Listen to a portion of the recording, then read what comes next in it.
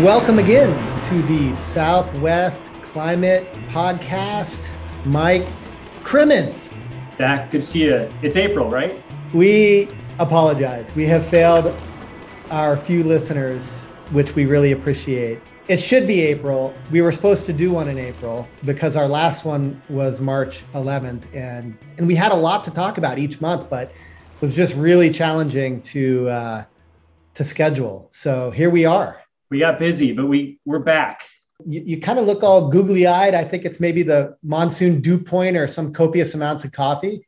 But it's my hair frizzing out with the dew point going up here. This is the best time to do the podcast. So I'm really excited.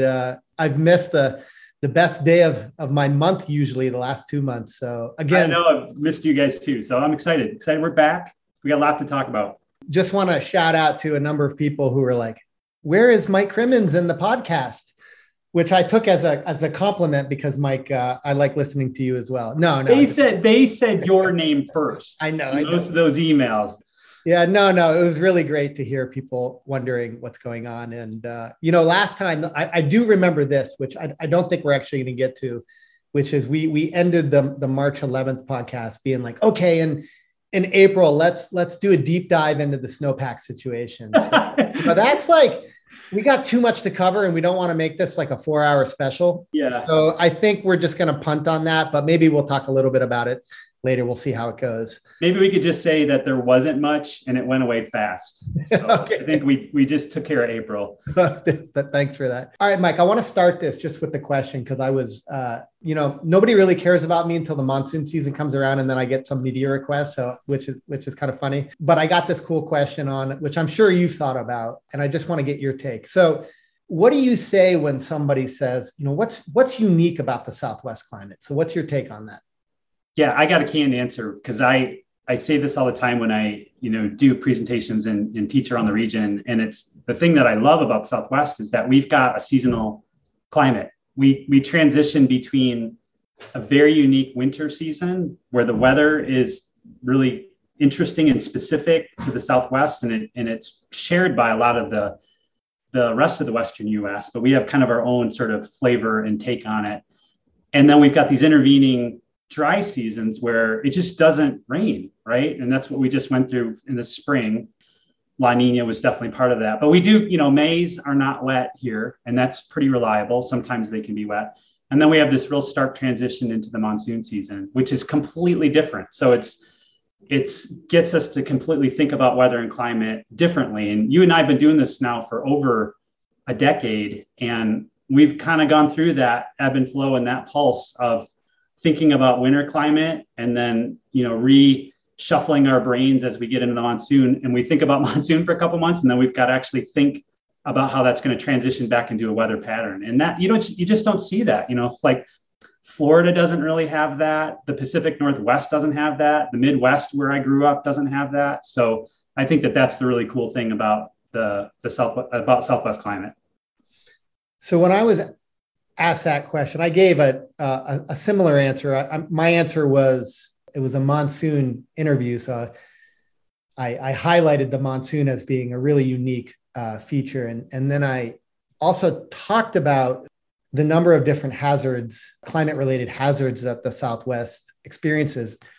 And after the conversation, I started thinking about that response a little bit differently. And up until the conversation, like June would have been, it's an easy month to villainize. I kind of said this before that it's my least favorite month, but then I was like, June is this special month actually. And I started thinking about June differently, right? Like you start talking about the monsoon, you start anticipating the monsoon. So even though June doesn't bring the monsoon for the most part, maybe just the tail end if we're lucky, it's still very much present in consciousness, right? But you also have like the apex of the fire season, right? You also have drought becomes a very entrenched and lingering part of the Southwest just because you've evolved from a really dry period of the year. So drought's there. It's also the height of the heat season, right? And water, the water supply issue is because we know at that point what sort of peak water will look like from the snowpack. So June is like the collision of all these things. Yeah, it's cool. It's such a cool take because it's a dramatic month. It doesn't look like it on paper, or even maybe it does feel like it though. And I think that like just the way you talked about it is, if we think back the last couple of Junes, we had large fires burning across Arizona, and we don't this year, but New Mexico does. And so, it's like you said, that kind of, is it going to be us? Is it going to be somewhere else with that fire season? And then when does the Father's Day heat wave show up, right? Is it going to be on Father's Day? Is it going to be 2 weeks before? Is it going to be the week after? And we're already seeing those kind of conditions set up across the Southwest. And at the same time, it's entraining a little bit of moisture. So we're seeing the humidity go up. So yeah, it is very dramatic. That's a really good point. So June has a high misery index, but it's also a fantastic month to talk about. So absolutely. It's a top of the roller coaster for sure. That's my new perspective on June. So welcome, June. All right. So we got a bunch to cover, Mike. So here's the outline. Let me know what you think. We can do the recap of the winter. Where did the winter rainfall and temperature rank? And, just a hint to people that already know this, but it's pretty darn low, pretty darn dry. In other words, that sort of take on June sort of inspired a hazard report. So let's unpack the fire. Let's unpack drought, heat, and whatnot. So let's talk a little bit about the hazards, and then let's get ready to rumble.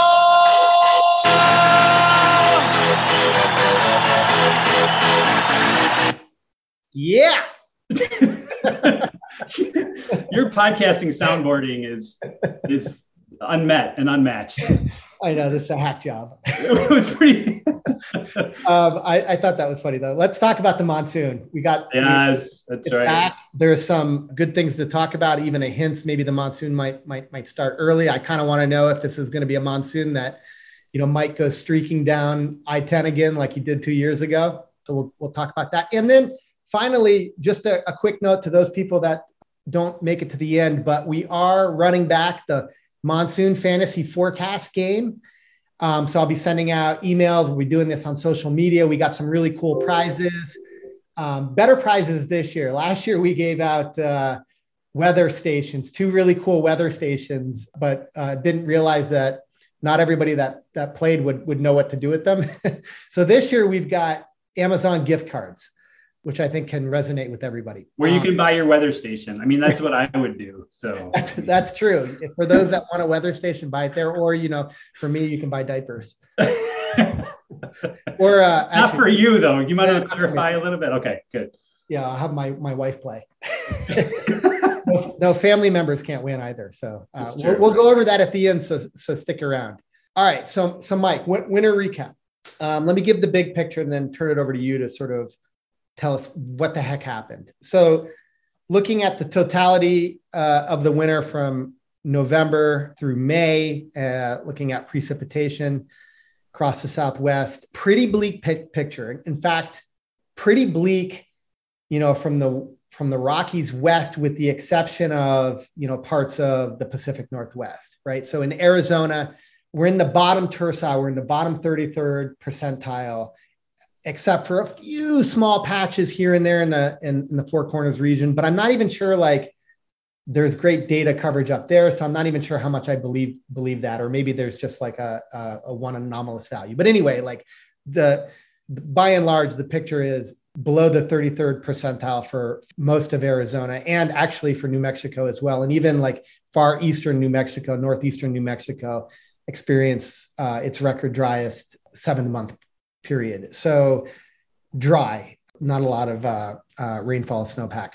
Probably to nobody's surprise, if you look at temperature, it's been much above average over that same period of time. So somewhere in the vicinity of, depending on where you are, 2 to 5 degrees, 2 to 4 degrees above average for pretty much. Actually, if you want to look at the entire U.S., you have to go north of Wyoming and Idaho, and then from Central Oregon north, basically to get sort of average temperatures. Everywhere else in the U.S., the southern, let's say 2/3 of the U.S. is all much above average, with obviously the southwestern US being, like I just said, 2 to 4 degrees for the most part. So in my mind, Mike, like this sort of picture, particularly the rainfall, but also the temperature, can be explained by one of three things. And I'm curious which one. So it's either like we had few southeastern moving storms that dipped into our region. So we had fewer than what we normally would expect. Or we had kind of what we would expect or even more, but those storms just didn't tap into a subtropical moisture source. And so we didn't get rain despite having the storms move in, or some combination of both. So more or less, which one was it? I think it's C. I think it was a combination of both. So this winter, and it really extends last fall through the rest of the spring, just kind of you pointed out, was our second La Nina winter. And we have seen very similar precipitation totals to the previous cool season of 2020, 2021. And so I don't think it's really been a surprise that this has been below average. And I think, as you kind of pointed out, it's been a mixed bag. This fall, winter, and into spring has been just slightly wetter than the previous year, but not enough really, I think, to make much difference. So I think we can kind of think of these as very, very similar, 2 really poor years in a row.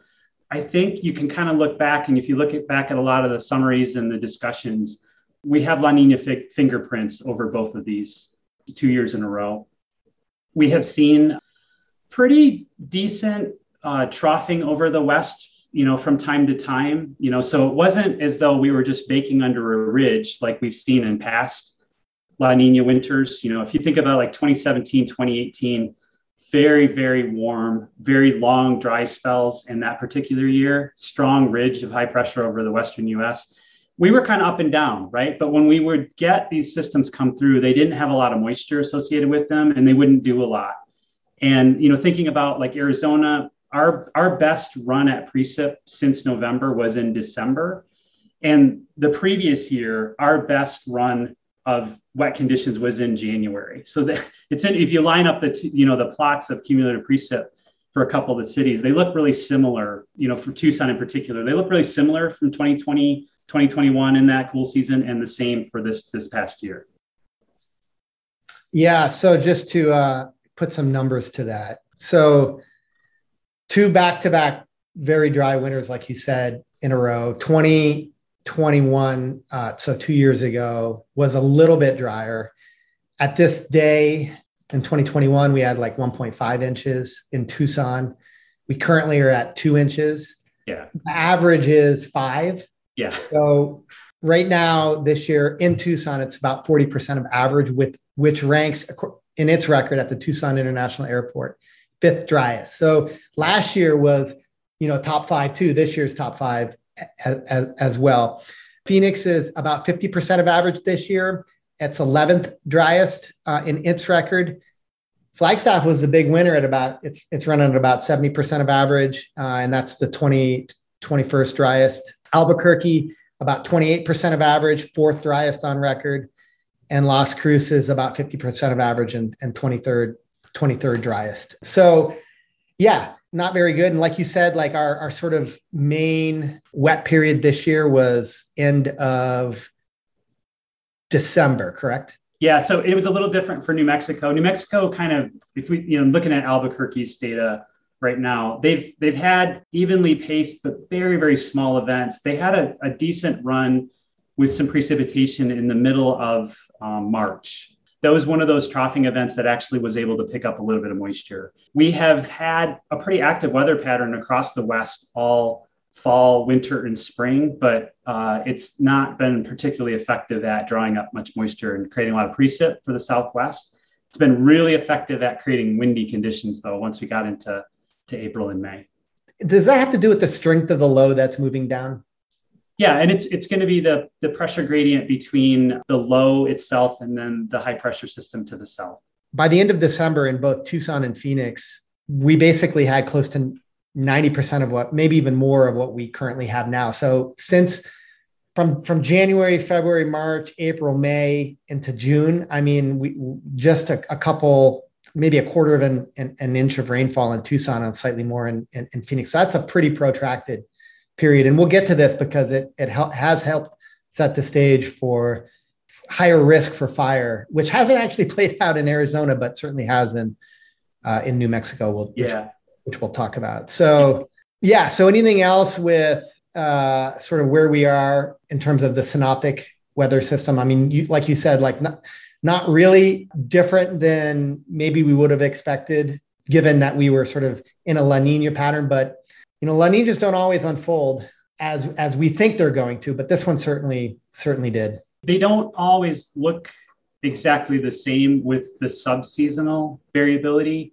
This one had its own kind of maybe a little bit different flavor to it. And what stands out to me is there's some really good blog posts on climate.gov with the ENSO blog that was talking about the Pacific North America pattern, which is just one of those, it's an easy shorthanded way to look at the broad pattern that'll emerge, looking at the waves and the jet streams. And so we had some protracted periods of a negative P&A, which tend to be slightly more frequent during La Nina winters and springs. And those are where you get that trough of low pressure that will kind of park off the West Coast or come inland. And they can, if they've got some moisture to the south, drag it in, but they'll often just be kind of cool and windy. And I think that was really part of our whole thing that we dealt with the really windy conditions setting up in April and May across the Southwest. And it was really interesting because it looked really, really similar for a while there to 2011. And 2011 was that crazy windy year where we had huge wildfires across the Southwest, including Wallow, Horseshoe 2 in Southeast Arizona, and then the big fires that burned down large swaths of like Los Alamos, not Los Alamos, the town, but the big ones up near Santa Fe in 2011, in that spring of 2011. What did 2011 look like in terms of rainfall? Do you have that handy? Like in terms of the rainfall pattern? It was another La Nina winter. And remember, that was kind of part of the double dip La Nina too. So it was like a couple of La Nina winters in a row. So that was the second one? I think it was actually the first of two at that point, if I'm getting that right. Because 2009, 2010 was actually an El Nino winter. And then 10, 11, I can't quite remember, but I know 11, 12 we were getting into the double La Nina winters stacking up. And so we were into drought conditions then.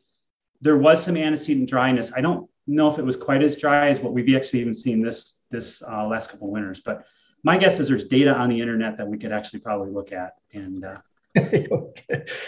Is it characteristic that you have these long sort of the end of the season, if you will, or from the middle to the end of the winter as being fairly dry? Like, so we talked about last year, the main rainfall pulse came at the end of January, and this year it pretty much came at the end of December. And then you've got these like 3-4 months worth of pretty much rainless conditions or snowless conditions as well. So, I mean, is that pretty characteristic of these ENSOs, of these La Ninas, or is it really sort of highly variable? The bigger pattern is just that, like at the end of the season, the totals sort of come in below average. It depends, because last spring, do you remember last spring, it actually started to rain and snow in northern New Mexico in May. And that was a La Nina situation too. So it's like, it's not super consistent. Like, climatologically, what we have is typically that winter season in the Southwest is it can start as early as November, and we can start to get mid-latitude storms drop into the region and bring some precipitation. Sometimes they can interact with subtropical moisture and, do some good work down here. That can continue to persist through December, January. February, March can be really busy months with sort of the subtropical interactions. Like we get a split jet pattern, and that can bring in a lot of precipitation for Arizona and New Mexico, sometimes separately. And then we start to see the winter storm track recede north into April and May. And so climatologically, it's a little harder. We're harder pressed to get productive storms. So, one of the things about some of the climate change studies have kind of talked about the whole season sort of shrinking for the Southwest too, right? So the storms may come later, maybe more December, and they're going to stop sooner in March and maybe even retreat earlier than that. And so there's probably an ENSO interaction there with some La Nina, but it's not consistent. And the trend certainly has been that Aprils in particular have gotten drier over time with that progression of the jet stream north. Got it. Woohoo, climate change. Yay, no. No, that's sarcasm. So yes, sarcasm, please. Yes, it is super problematic. Yeah, it's problematic for one of the things that we should talk about, which is, so let's move on. Let's think about let's talk a little bit about sort of the confluence of all of these hazards in June and late spring. I think one of the big stories this spring and summer has been the fire season in New Mexico in particular. But like, there's a broader question, right? Like, which is both Arizona and New Mexico have experienced pretty dry conditions. Like we talked about, warmer than average conditions. They haven't received, let's see here. Albuquerque, actually, if I'm looking at Albuquerque, like it did receive slightly more rainfall, like later in the season. Like there's a little bit, like a quarter of an inch or so in Albuquerque in mid-March, which might have helped. But then again, New Mexico has been the one that's been the bullseye. Its fire season has been historically bad. In fact, two fires that are still ongoing, but I think largely contained now. The Calf Canyon fire and the Hermit's Peak fire up in northern New Mexico. That's the largest on record, burning over 300,000 acres. And then there's the Black Fire, which is in the Gila Forest, which is in southwestern New Mexico. It's burned close to 300,000 acres. So both of those now are number one and number two historically for the largest fires on record, which goes back to 1990. So not a huge record, but important nonetheless. So New Mexico has been the bullseye. Arizona, oddly, has been a much less vigorous fire season, thankfully. So I guess the question, Mike, is what gives? Is there any rhyme or reason to this sort of pattern or not so much? I don't know. I'm kind of puzzling over it too. The fires in New Mexico, their biggest progression was weather driven, right? I mean, they really had trouble. They had strong resistance to control, as kind of said in the fire community, meaning that there were persistent days with extensive fire periods, meaning that the fires were burning through the night, so they would resist control at night, and they were wind driven, and that lasted for weeks, right? So that was part of the windy conditions in April and May that have largely subsided because the monsoon ridge is now building up into the southwest, and so as that does, the windy conditions are to the north now, and that pressure gradient is to the north. So, I mean, Arizona saw similar conditions. The tunnel fire that occurred outside of Flagstaff in April, that fire burned from its point of origin, just raced to the northeast without any real safe attempt at control, and then it just kind of burned itself out because it ran out of fuel. It ran into the desert. We've had a lot of other fires. We've had grass fires that have quickly burned large areas and then were able to be controlled. And then we've had other fires that they've been able to kind of jump on really quickly and extinguish. So like there's been really pretty incredible firefighting. I mean, I think there's been incredible firefighting in New Mexico too, but it just seems like they're working with just slightly more extreme conditions as far as the wind, and probably the background dryness of fuels is even greater there than is in Arizona. Maybe that's the difference. I don't know. Maybe Arizona just got lucky this year and didn't have that right ignition at that right spot that was going to make, one of these fires grow to 100,000 acres. Yeah. So for the people that like numbers, let me put some numbers to both Arizona and New Mexico. So the data that I'm looking from it's the Southwest Coordination Center, but what's the overarching agency that do you know offhand? NIFC? Yeah, so Southwest Coordination Center is a geographic area coordination center. So they're called a YAC, and they're underneath NIFC, which is the National Interagency Fire Center.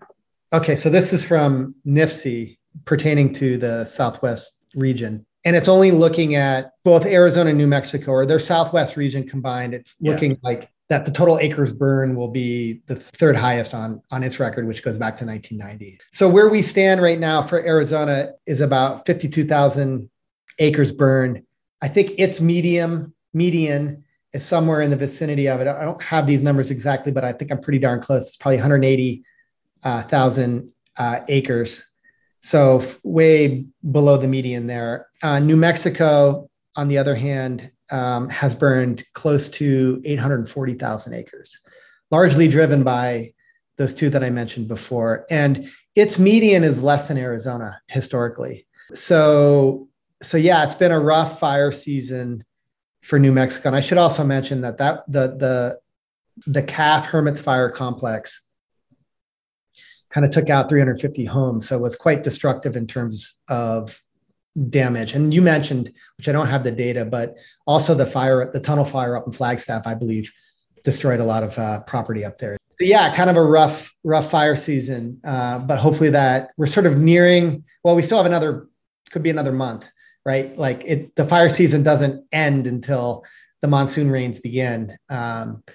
So hopefully we will get some, early moisture to help quell it. That the humidity that wafted in, which we'll talk about in a little bit, certainly probably helped contain or suppress some of the fire activity that's ongoing. So that was nice. Yeah, and I'm looking at some of the fire danger indices across the region here too, and it's interesting. We peaked at kind of maximum fire danger last month largely, and that's where the daily. This is from the National Fire Danger Rating System, and looking at some of their indices, but they were at all-time maximum levels last month, and they've largely started to plateau, and that is because of humidity coming in. And climatologically in Arizona, we peak at kind of maximum fire danger right about the third week of June, and that's just what we were talking about earlier. Just the way you characterize June is you're building up to that, and then it's released by monsoon moisture coming in. And New Mexico is a little bit different because parts of New Mexico start to get spring moisture in a little bit earlier from the Great Plains. So the eastern side of the state can start to get humidity come in even a little bit earlier. And they have started to see thunderstorm activity up on parts of the Gila Mountains and then parts over northern New Mexico. And you're starting to see those fire danger indices come back down again. So I think we're as long as the humidity continues to flow in and we start to get a good solid start to the monsoon, we'll be in good shape. When that doesn't work is all you have to do is go back to 2020 to think about when that monsoon moisture doesn't show up and when your fire season is protracted. Yeah, so let me clean up a few things with the actual data. Thanks to Ben for doing this in real time. So the tunnel fire took out 30 homes and 109 structures. Wow, I had no idea that there was that many. And then the median for Arizona over the 1990 to 2021 record is 166,000 acres. The average is close to 250,000 acres. So, there's been, a number of years with really large fires and a lot of acres burned, including like 2011, which you mentioned before, was close to 1 million acres burned in Arizona. That looks like it was the most severe on record. But just 2020, we had, 900,000, a little bit more than 900,000. So we've had some pretty recent large and intense fire seasons. New Mexico, median 100,000, and its average is close to 200,000. So again, a few years with some really large fires and expansive and intense fires. 2011, again, wow, 2011, both Arizona and New Mexico had New Mexico had over 1 million acres burned, and Arizona had close to 1 million acres burned. So on that point too, Zach, I'll do a little cleanup on mine. I think I was close. 2010, 2011 was the first La Nina year. 2011, 2012 was the second. So that was the double dip, was those 2 years. And that followed the 2009, 2010 El Nino that we had. Nice. Full value here. Okay, one other thing I wanted to talk about with fire. I'm just curious. So I was perusing the literature, came across a recent paper in Environmental Research Letters, which is a really good journal, titled Winter and Spring Climate Explains a Large Portion of the Interannual Variability and Trend in Western US summer fire burned area. It's a mouthful, as all titles are.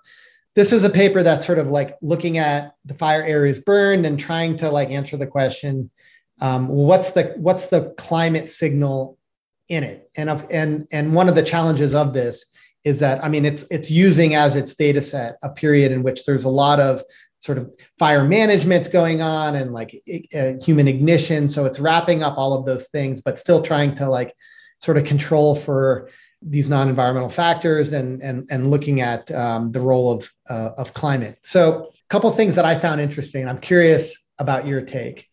One is, this may be not so new, but it was good for me to be reminded of it. But the paper says that a large fraction of the variability in acres burned, like 58% and even up to even close to 70% of the variability, depending on the different models that they use, are explained by climate conditions in the previous winter and in the current spring. So what I thought was interesting was, I mean, those were pretty darn high percentages. Is that surprising at all to you that those numbers are that high? Or is that sort of, no, we've known this for a long time, kind of a take? Honestly, I only skimmed the paper. I think the novel contribution that was brought out was thinking more explicitly about snow, drought, and trying to make that connection about when there's less than average snowpack in certain regions and how that's an explanatory variable.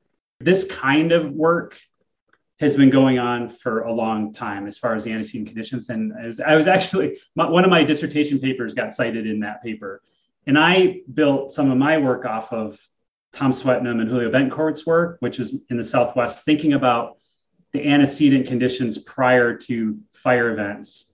Is there any sort of like relationship between the previous winter being dry and the subsequent fire season being dry? And in the Southwest, what we actually find is there's two things going on, is that in fuel limited areas, you need to actually grow fuels with wet conditions, and then you need to dry them out to burn them. So that's the antecedent.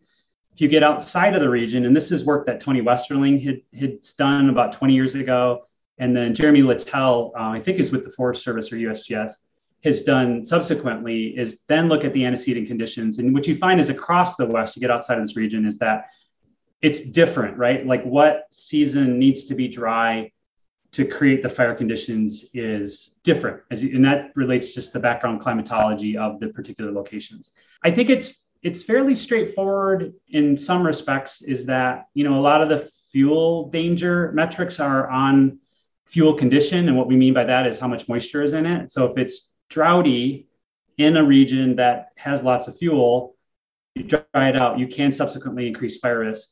There are other studies, though, that suggest that another really important factor that drives the extent and the severity is actually the fire weather conditions that occur that's consistent with the antecedent conditions as well, right? So you can have extremely damaging large fire growth without having those antecedent conditions. And it was interesting, you brought up 2011. We thought about the Wallow fire.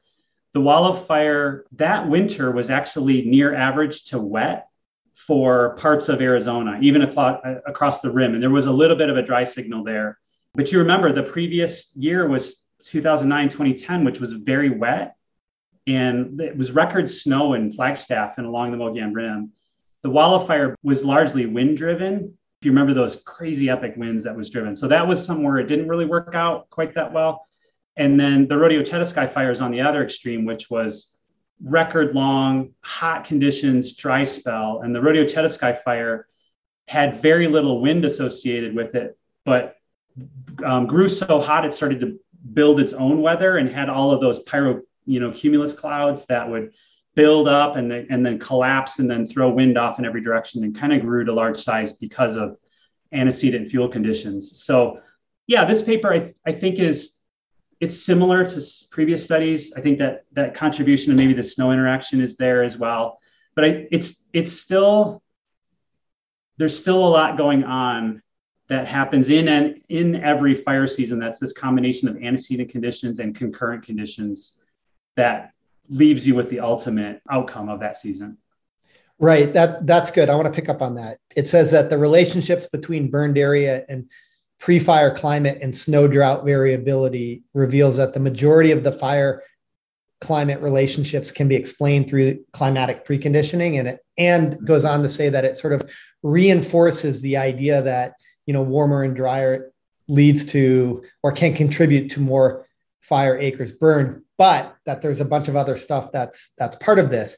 And this is where like the one sentence that I thought was like really instructive, because like people pick up on these studies in the mainstream media.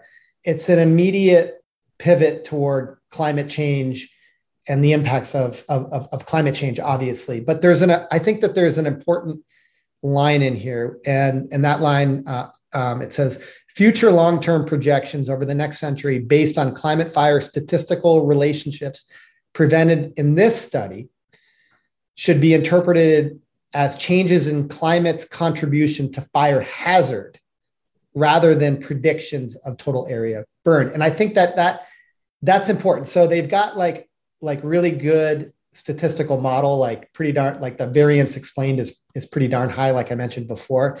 But this idea of fire hazard rather than predictions of total area burned, because it sort of opens the door for the fact that there's other things going on, but more importantly, for me, that there's a role for mitigation and thinking about fire and its role in the landscape in a more sort of environmentally natural way can do a lot of mitigation. So we're not locked into this. And this is where I think that the mainstream media sort of portrayal, there was even a recent article in New York Times on New Mexico's fire season that could have done this a little bit better, but its portrayal of like, we're locked in, like warmer conditions in the future, like definitely like precondition the area to have higher risk and higher hazard.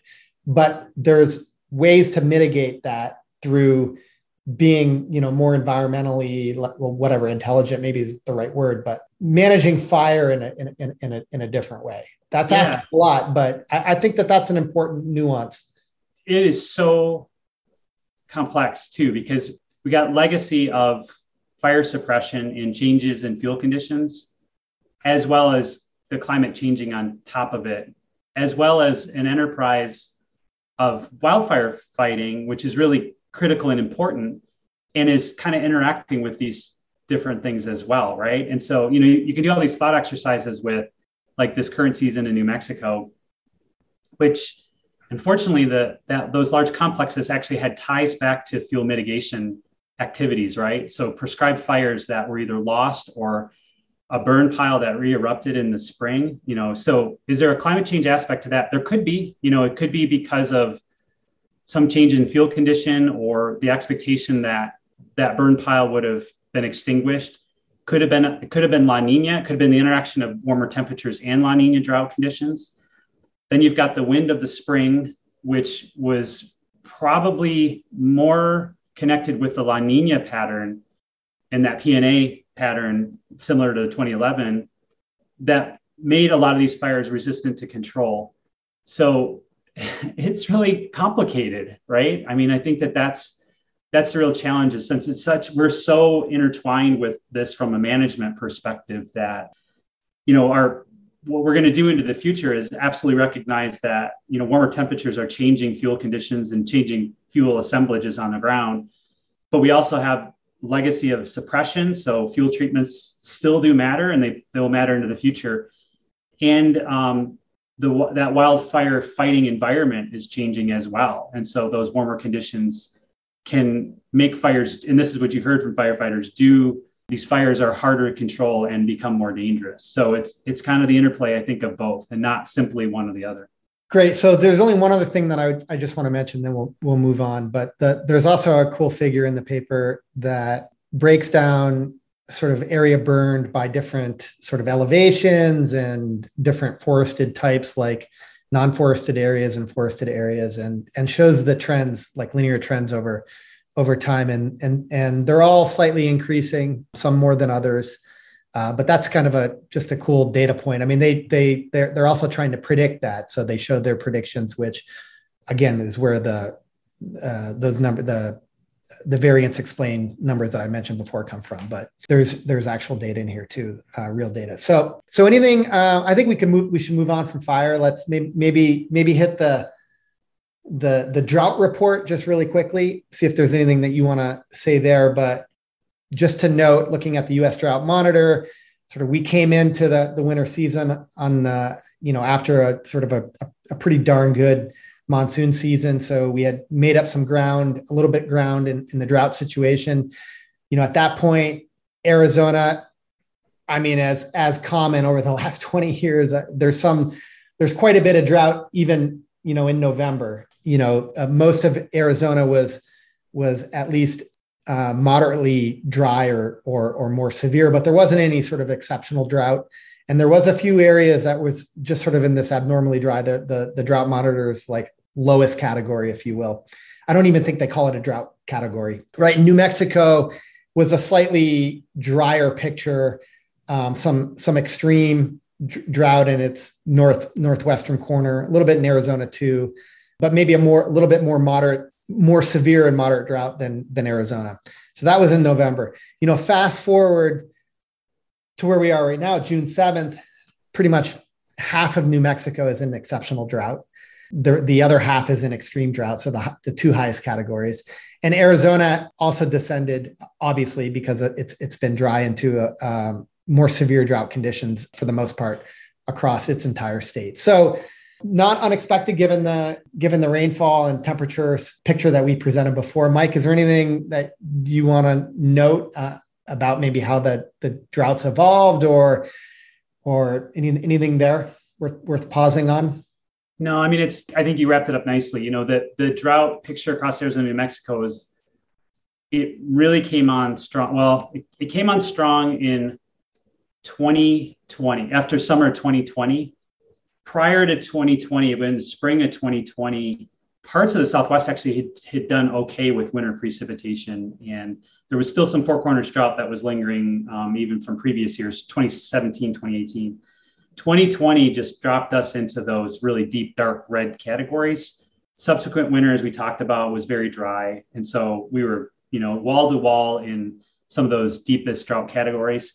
2021 monsoon, epic wet, and really in the corridor from like Phoenix to Tucson, parts of Southeast Arizona up through higher country of Arizona. Not as great as you went north and west, and okay in New Mexico. So the drought conditions, we didn't see a lot of relief. And so it's like you said, the abnormally dry conditions only really emerged in the drought monitor map where we had that near record or record rainfall. Then we went right back into drought conditions with La Nina. So they've actually started to close the donut hole of the abnormally dry around central Arizona. And so, we're just kind of backsliding. And so to see that open up again, we need epic monsoon rainfall to return. So, last year at about this time, we were talking about how much pressure was put on the upcoming last monsoon, because we were in a very sort of dry situation. Last year, June 8th, exceptional drought was probably covering half of Arizona. And like I said, very little, actually, there is a little sliver in Northwest Arizona that has exceptional drought, but it's just a small part. The reverse is for New Mexico. New Mexico was in a better state last year in terms of the more extreme and exceptional droughts. And this year it's a worse situation than last year. So I suppose we should probably have that same sort of conversation for New Mexico. We're in a little bit of a better situation for Arizona, but I think that sets the stage. And of course, obviously this relates to the fire conditions that we just talked about. So yeah, absolutely. That's right. So I guess we'll see how the drought unfolds with the monsoon, which we'll talk about in a minute. Okay, Mike. So moving right along, the heat season, our hazards report for the heat season. I just pulled up two figures, courtesy of our good friend Paul Inez, pronouncing that right. Yeah, I thank you. National Weather Service in Phoenix, looking at the number of days above 100 in Phoenix and Tucson. He started doing this in 2020, which was the most on record. And this year, so right now for Tucson, we've experienced 14 days, and that's above average. So I think I'm sort of eyeballing this. Average looks like it's about 10. We're not close to the record. The record was 19 in 1988 and 18 in 2020 for Tucson. So, but we're above average. And then Phoenix, 21 so far, and 2020, 1989 had at this time 31. That was the record. At the end of the year, 2020 again was the year that had the most number of days above 100 in Phoenix at 145. Whereas Tucson 2020 was 108. So yeah. So the heat season, are we going to have that? You sort of opened this with, are we going to have that Father's Day? When is Father's Day, by the way? A week from Sunday. How old is Ellis now? He's a little over 2.5. Oh, he should definitely get you something. Yeah. I'll make sure he knows. Okay. We usually get a heat wave, right? Like the last couple of days have been pretty hot, but not the heat wave that we've had in the past. So what's on the horizon? Mike, are we going to get the heat wave before the monsoon starts? Because the heat wave happens usually in June. We're under excessive heat warnings for much of Arizona right now. So that's through the weekend. Yeah, heat advisories and excessive heat warnings. Yeah, really wall to wall from Arizona to New Mexico coming up. And that's with this, ridge of high pressure that's associated with the whole monsoon ridge sort of building up over the Southwest. So it's how long the ridge persists, kind of where it sets up and the intensity of it. And we're going to be under one right now, for this weekend and into early next week. It looks like the weather pattern, though, it's pretty noisy over the next couple of weeks. At least this is what models are suggesting, where we've got low pressure systems still zipping across to the north of us. And what that does is it tends to flatten the ridge, push the moisture out of here, and temporarily cool us down and dry us out. So we might be up and down for the next couple of weeks, which really is about the monsoon onset. It's like the more that happens, the further off you start to put that kind of solid monsoon onset on the table. All right, let's do it. Let's get ready to rumble! How does that not fire you up? That's why they put it in Space Jam. I mean, or before a boxing match. Yeah, I always remember it. It was in the beginning of basketball games, and I thought I remember it in wrestling on TV too. Yeah, I think so. I think it's all. Yeah. But I remember it when I used to watch boxing during the Mike Tyson era. I remember. Oh, right. Yeah. All right. So the monsoon, it's here. Well, it's here in the sense of we're now we can. It's on the calendar. Talk about it without feeling like we're wishing for it to be June. Something like that. All right. So last night I actually opened my RadarScope app because it looked monsoony. And on that app, there were cells. There were a number of them. There was outside my back door. There was a bunch of wind gusts. There was like dark conditions on the horizon. Like my swamp cooler I had to shut off because the humidity burst up. And then, Twitter is ablaze with, so the CPC, I guess we should say this, the Climate Prediction Center had on their 8 to 10 and 10 to 14 day forecast, painted slightly increased chances for rainfall, above average rainfall in those forecast periods. And, everybody's the monsoon's going to start early. And, it certainly could be that way, Mike. So what's your feeling on this? Obviously the monsoon hasn't started. It was a prelude, right? Last night, but where are we? It's what is the beginning of the monsoon, right? I mean, this goes back to the whole dew point definition sort of arguments and using that as a convention of a start. What we're seeing, I think, is really promising. It's a good, solid ramp up of figuring out how to get moisture from the south into the Southwest. And so the Weather Service has been talking about this in their discussions over the last couple of weeks, how Mexico has had really good, solid kind of afternoon thunderstorm activity along the Sierra Madre. And so that's kind of the foundation, right, of building the whole sort of progression of the North American monsoon precipitation into the Southwest. So it's not like they were falling behind. It's like they were on schedule. So we're just kind of in the queue as this whole thing progresses north. So the last couple of days, the ridge was sloppy and kind of building over the west. There was a little bit of some upper level low pressure system activity too, which enhanced some of this too. So we ended up having kind of a weak surge of moisture up the Gulf of California in Arizona. So dew points, they went up. We had some outflows come out of Mexico and created a little bit of instability. Instability is always better over the mountains. So fired off some storms. They wandered around yesterday. They did put down some really good precip in Douglas, Arizona, and Sierra Vista, so right along the border, which is kind of where you expect it to start. Still really pretty early. I'm not convinced, and it certainly looks this way on the models, is that this is not the start. And when I think of start, I think of like we're at the beginning of the persistent afternoon cycle that will, and we're in the soup till we get to the end of, the middle of September. Do you remember a couple of years ago when we were sort of fooling around with naming, like there was like an early onset or I don't know if it was the onset of the monsoon, but we were calling it the too soon.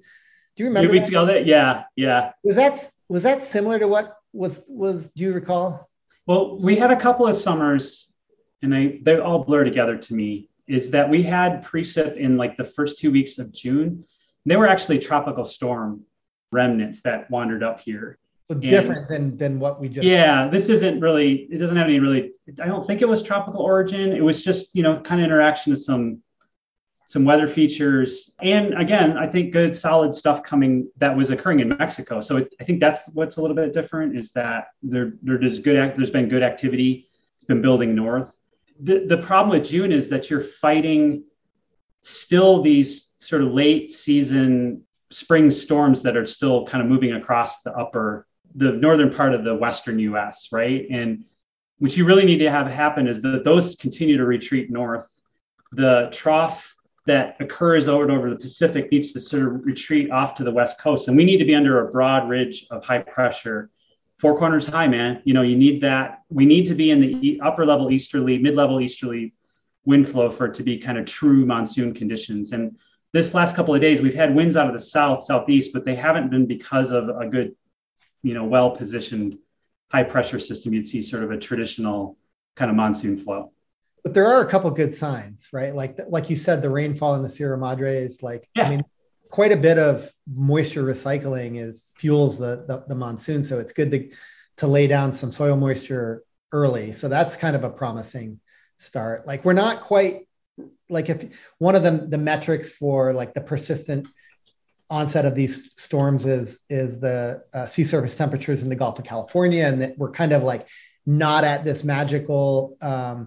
They're not warm enough. I think they're. Mike, do you remember what that sort of paper that talked about like sort of a threshold though? I think it was like 29C, or was it? Yeah, it's in the upper 20s. Yeah, I'm looking at the analysis right now, and they're not super warm. And the reason that's important is because you get this sort of threshold where the instability is uncapped, and you can actually give off a lot of that moisture to the atmosphere, and it's able to flow up. And it's associated with that sort of reversal in wind, where you're getting the wind to blow up the Gulf of California, and that kind of increases the temperature there. It's kind of a mishmash right now, and it's early. It happens fairly quickly through June, but it's still pretty early. Right. So your ability to really generate good deep surges, I think, is somewhat limited when those waters are still kind of cool. But again, that will change. It's just, I think I'm not trying to poop on anything right here. I'm just trying to say, like, you don't typically get into solid monsoon conditions very early. Remember, on the old dew point definitions that we used to use for Tucson, it was like June 17th was the earliest where you got into like the solid 54 degree dew point days, if that's useful to think about. So it's June 10th right now. The official monsoon season start with the Weather Service is June 15th. So we'll cross that next week. Then, we should be vigilant for that, but I still expect that we're still a couple of weeks off of what we'd start to say, like, yeah, like we're in it. Well, I also think part of the optimism is like, it is a similar sort of tropical Pacific Ocean setting as it was last year. Like, we're in this La Nina event, and there is some like lean toward like earlier onsets during La Nina. Like it's not super strong, but it happened last year. So there's maybe a little bit of the La Nina, glasses on at the moment with a dash of wishful thinking. But of course, the CPC is sort of forecasting in the shorter upcoming 2 weeks, 3-week periods. They are sort of tilting the odds. But interestingly, their official forecast, right, for July, August, and September 3-month season is sort of a shrug. It's a sort of an equal chances forecast. So they're not indicating. But I will say this: if you do get an early onset of a monsoon in a particular region, it usually correlates with an above average rainfall season, just in part because you're adding a few more days of rainfall to the season. So maybe that bodes well. But I don't know, Mike. What's your take on an early start? Like I mean, I don't know if I want to put you on the spot because I think I know your answer, but how do you feel about this monsoon season? It's so interesting. We still don't have a ton to go on. Just like you said, the correlations are there from the past, but with all correlations, the causation is a little fuzzy. And even with that, when we kind of understand mechanism, the correlations aren't one, right? So I think the La Nina, from Chris Castro's work, we've got some indication that La Ninas tend to favor early onset. They don't always, though. And even like you said, too, the La Nina summers they're not wet every month all the time as well, right? And so I'm cautiously optimistic. I kind of feel like we're going to have an on-time start and maybe some good solid activity through July. I'm a little bit worried about August and September. And part of this is borne out with the models, the dynamical models, which again aren't great and can't put a lot of weight on them. A lot of them are interesting that they're not that bullish on even a wet July. Like there's kind of a mixed bag. As you were mentioning part of the podcast, that National Multi-Model Ensemble, the NMME, which is what we look at a lot, and a lot of the forecasters, the Climate Prediction Center are using, the July, August, September forecast is actually not that rosy for Arizona and especially for New Mexico. Eastern New Mexico is like, they're not bullish at all. I mean, it's not rosy at all. If you look it's like below average, right? For the July, August, all September. Of the models in this North American multi-model ensemble. Yeah. And there's, a couple US, a couple Canadian, NCAR, NASA, NCEP, GFDL. None of them actually have a wetter signal. They all have a dry signal. This is what I find interesting. Yeah. But if you go to the International Multi-Model Ensemble, which I don't know what they're drawing on, but obviously the European, right? The European models, but the International Multi-Model Ensemble does have an above average rainfall signal for the far southeastern corner of the U.S., but also up through the Sierra Madre Occidental. So yeah, it's interesting. So the IMME, the International Multi-Model Ensemble, like you said, is the more optimistic. And there's recent research out too that suggests that the European Center, the ECMWF model, is skillful and seasons out ahead of some of the general characteristics of the monsoon season that can lead to above average precip. And in general, the skill of these European Center models tend to be better than the suite of the US. So we can use that as maybe like a little bit of optimism. And it's just what you said. It really is hugging. It's kind of it's a southern, southeast Arizona, southern New Mexico signal that'll probably reach up through the high country as well because of just the way the monsoon works. So I'm kind of cautiously optimistic at this point. I was thinking about last summer too. There's two events that occurred last summer that made up most of the precip, right? And it was that really strange retrograding low pressure system that happened in the third week of July which is, like we talked about it. We had seen that in 2006. So they're not happening every monsoon season. They're certainly not happening every La Nina monsoon season. And it happened again in August. So it happened twice. And that's what made last summer so epically wet. So what are the chances of that happening again this summer, even once? No, people have asked me for my forecast, right? Because that's the question that everybody wants to know. It's like, what's the going to be like? And I'm like, well, I can tell you almost to I bet my house on it and my cat that it's not going to be as wet as in Tucson. It won't be as wet as it was last year. So I feel pretty confident that, last year was historically wet. Yeah. What did it come in? Third or second? It was third. It'd be amazing. And maybe I wouldn't bet my cat. Your kid didn't go in there, right? I didn't hear kid, then cat, right? And you swapped out. I said you left kid in there and you took cat out. Okay. I just want to make sure. Yeah. I bet my house. Okay.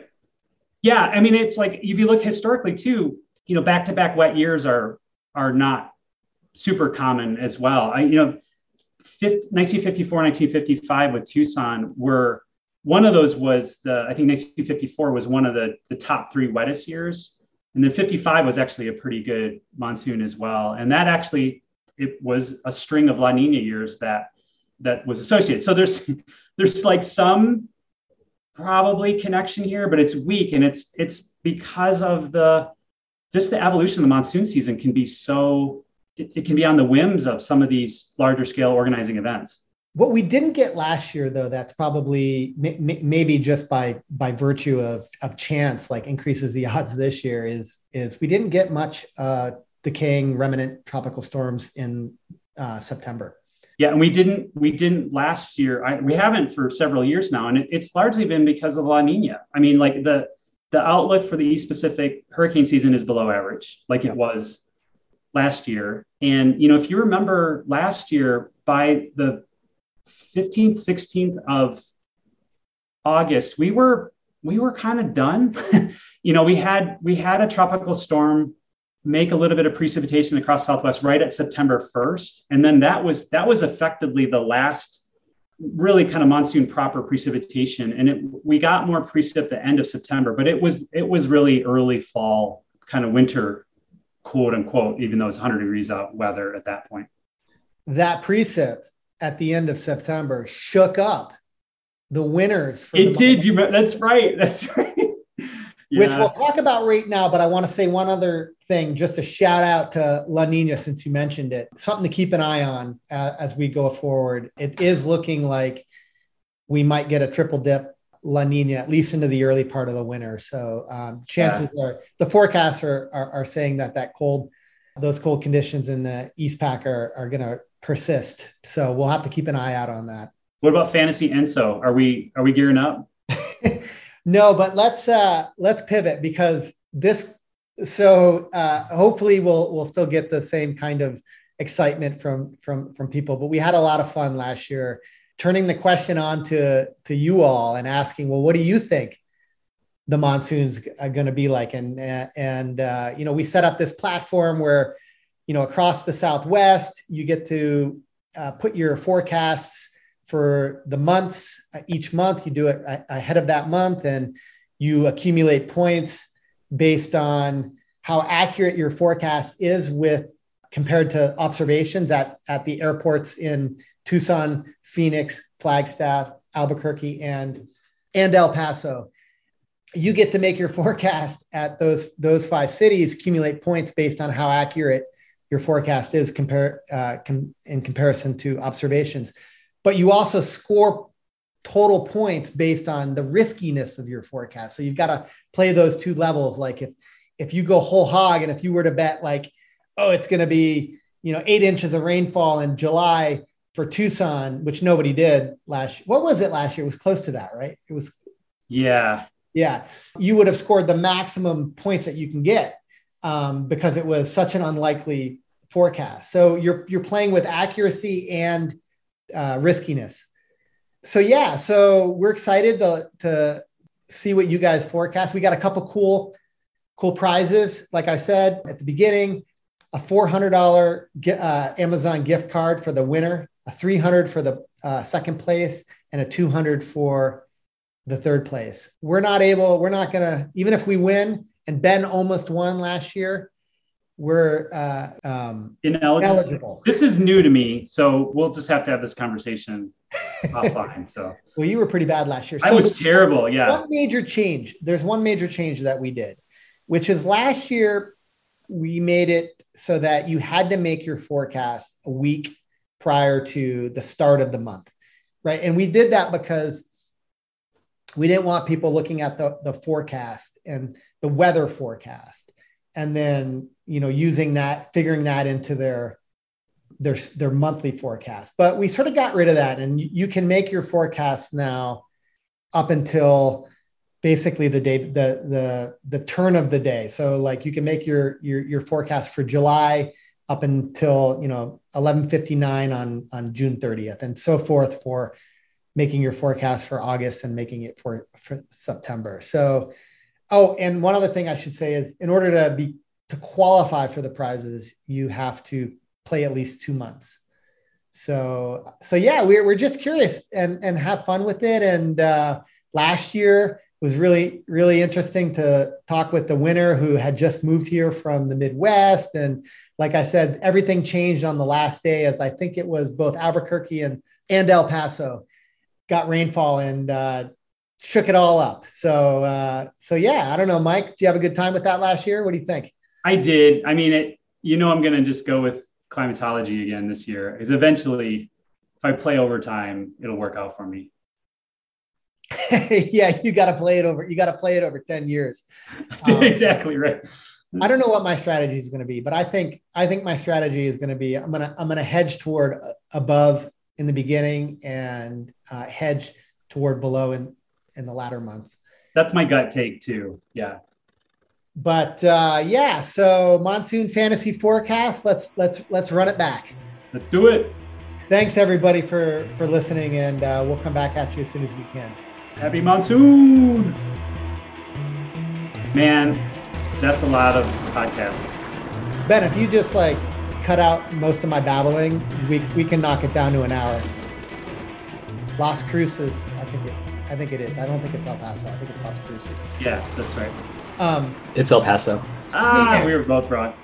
So just say "and El Paso" in a natural way, and I'll splice it in. And El Paso, and El Paso, and El Paso. Should I play the "Let's Get Ready to Rumble" one more time? Yeah. Let's get ready to rumble!